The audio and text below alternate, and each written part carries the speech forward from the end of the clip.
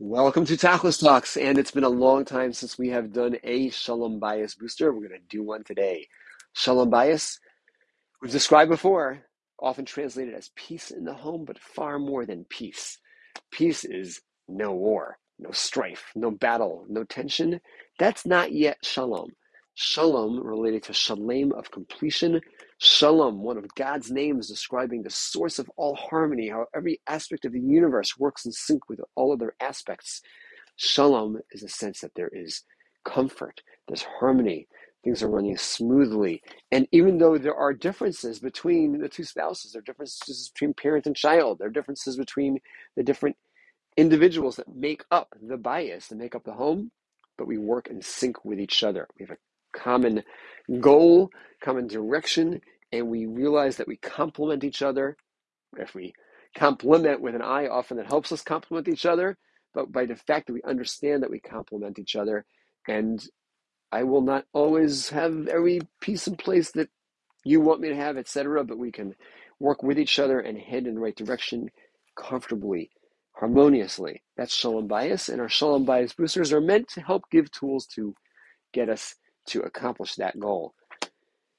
Insights today really are all called, or mostly will be coming from a book, the biography of Rabbi Yaakov Kamenetsky. Rabbi Yaakov Kamenetsky, of the great Torah sages, incredible scholars of the last century, just an unbelievable person in terms of his intellectual capacity, but also unusually capable of discerning human nature and grasping human nature. So much so, at one point, one of the local secular department, a psychology association where he was living in upstate New York, reached out to him to ask if he wanted to apply for membership because they heard that he was of the most popular counselors in that region.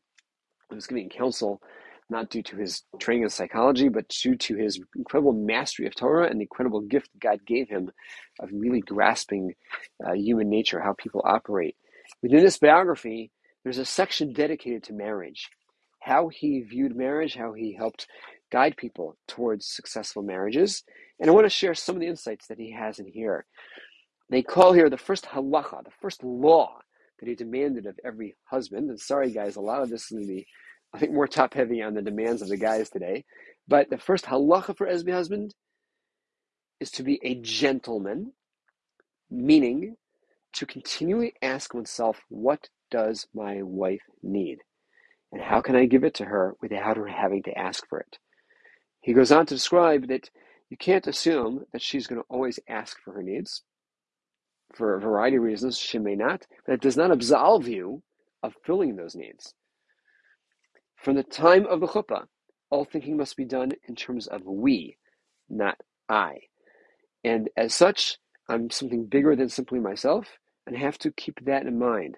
That actually really fits with what he calls here his second rule, and that is that for the most part, on average, typically, of course, there are exceptions, women tend to be more emotional, more driven by their feelings, and men, for the most part, tend to be within a couple a little bit less driven by feelings or emotion. They're often gifted, hopefully are gifted, with intellect, and they are expected to use that intellect to figure out what is that emotion that my wife is exhibiting, what is that feeling, and what is it ultimately revealing about her need. How can I use my intellect to figure out how to allow her to not be stressed or distressed?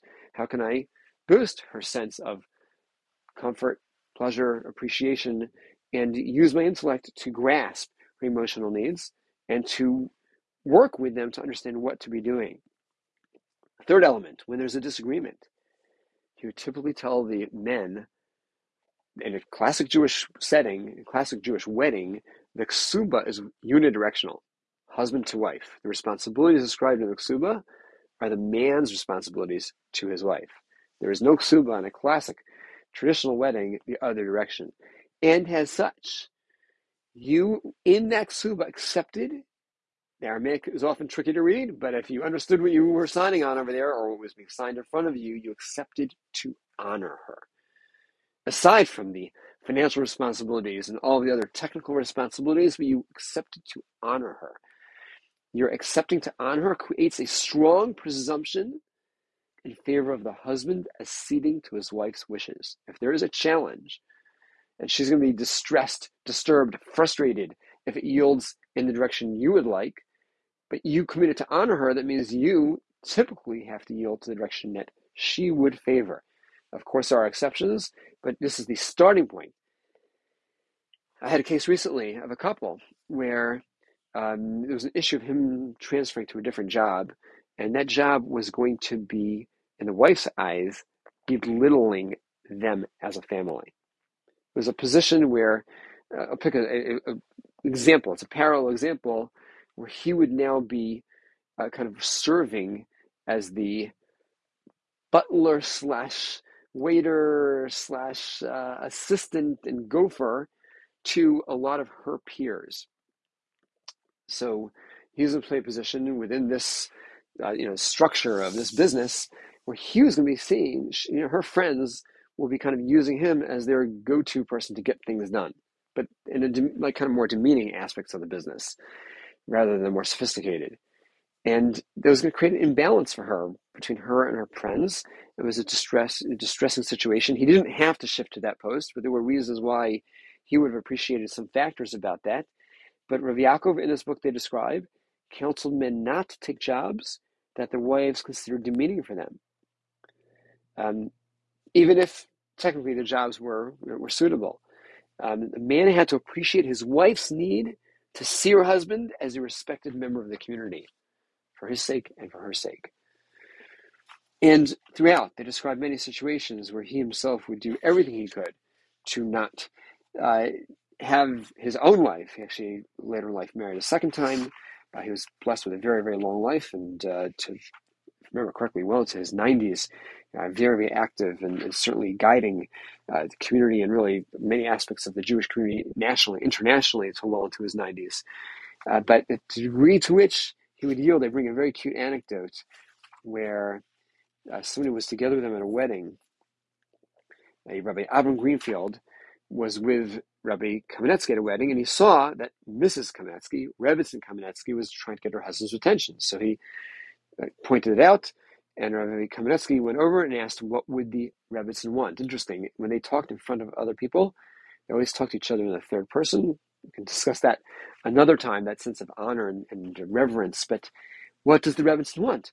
She responded, I'd like to know when the Rav wants to leave. When you, Rabbi Kamenetsky, would like to leave. Oh, whenever the Rebbetzin wishes. Well, I want to leave when the Rav wants to go.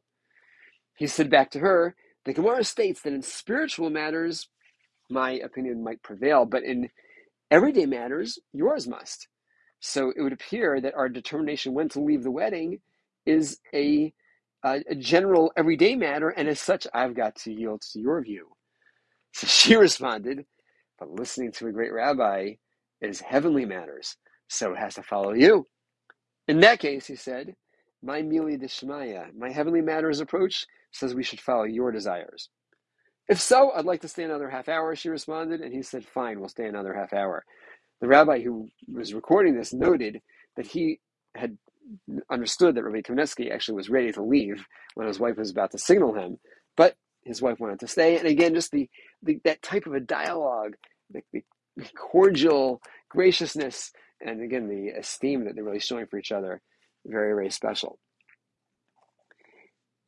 Fascinating closing section to this chapter.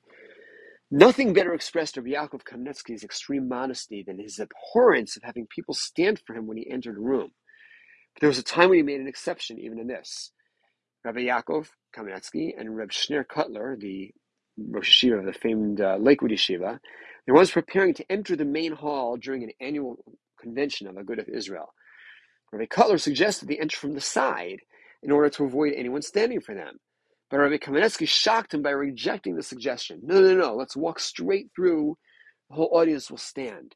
Our wives are present. It will give them pleasure to see everyone honoring us. It makes it easier for them to put up with the constant intrusions in our time throughout the year, and the incredible degree to which people of his caliber are taxed by community and are approached whenever and wherever with all types of communal questions and personal questions and communal needs. Let them have the pleasure of seeing that the entire audience is standing for us as much as, and again, anybody who reads more about Rabbi Kamenetsky or had other interaction with him, his absolute unbelievable modesty and how he would go out of his way to not have people give attention to him, famous for playing with little children and acting in manners that were very, very, very super approachable and super down to earth. But for my wife's sake, that she should have the pleasure of seeing that I'm honored, I'll suffer that indignity. I'll walk through and and the ironic indignity, because for him it was painful to have that level of honor, but to have that happen for his wife's sake. Taking the messages to heart, and again, guys, a little bit heavy on you today, but we can all take the message to heart, the overall theme of the fact I'm part of something bigger. I'm part of a we. I'm not just myself. And as such, I'm constantly tuned to the other, and I'm recognizing the other might have needs. Am I anticipating them? Am I reacting to them? Building the attitude towards shalom can be a very significant starting point, and it goes far beyond our marriages as well. We're more shalom infused personalities, more shalom focused personalities. This will probably bring blessing in many, many different spheres of our lives. Let's all aim to get there. Take these steps to try climbing that ladder of shalom. Questions, comments, concerns, ideas, thoughts for future issues, questions, please send to tachliscoaching@gmail.com. And have shalom-filled, safe, healthy rest of your week and a great Shabbos.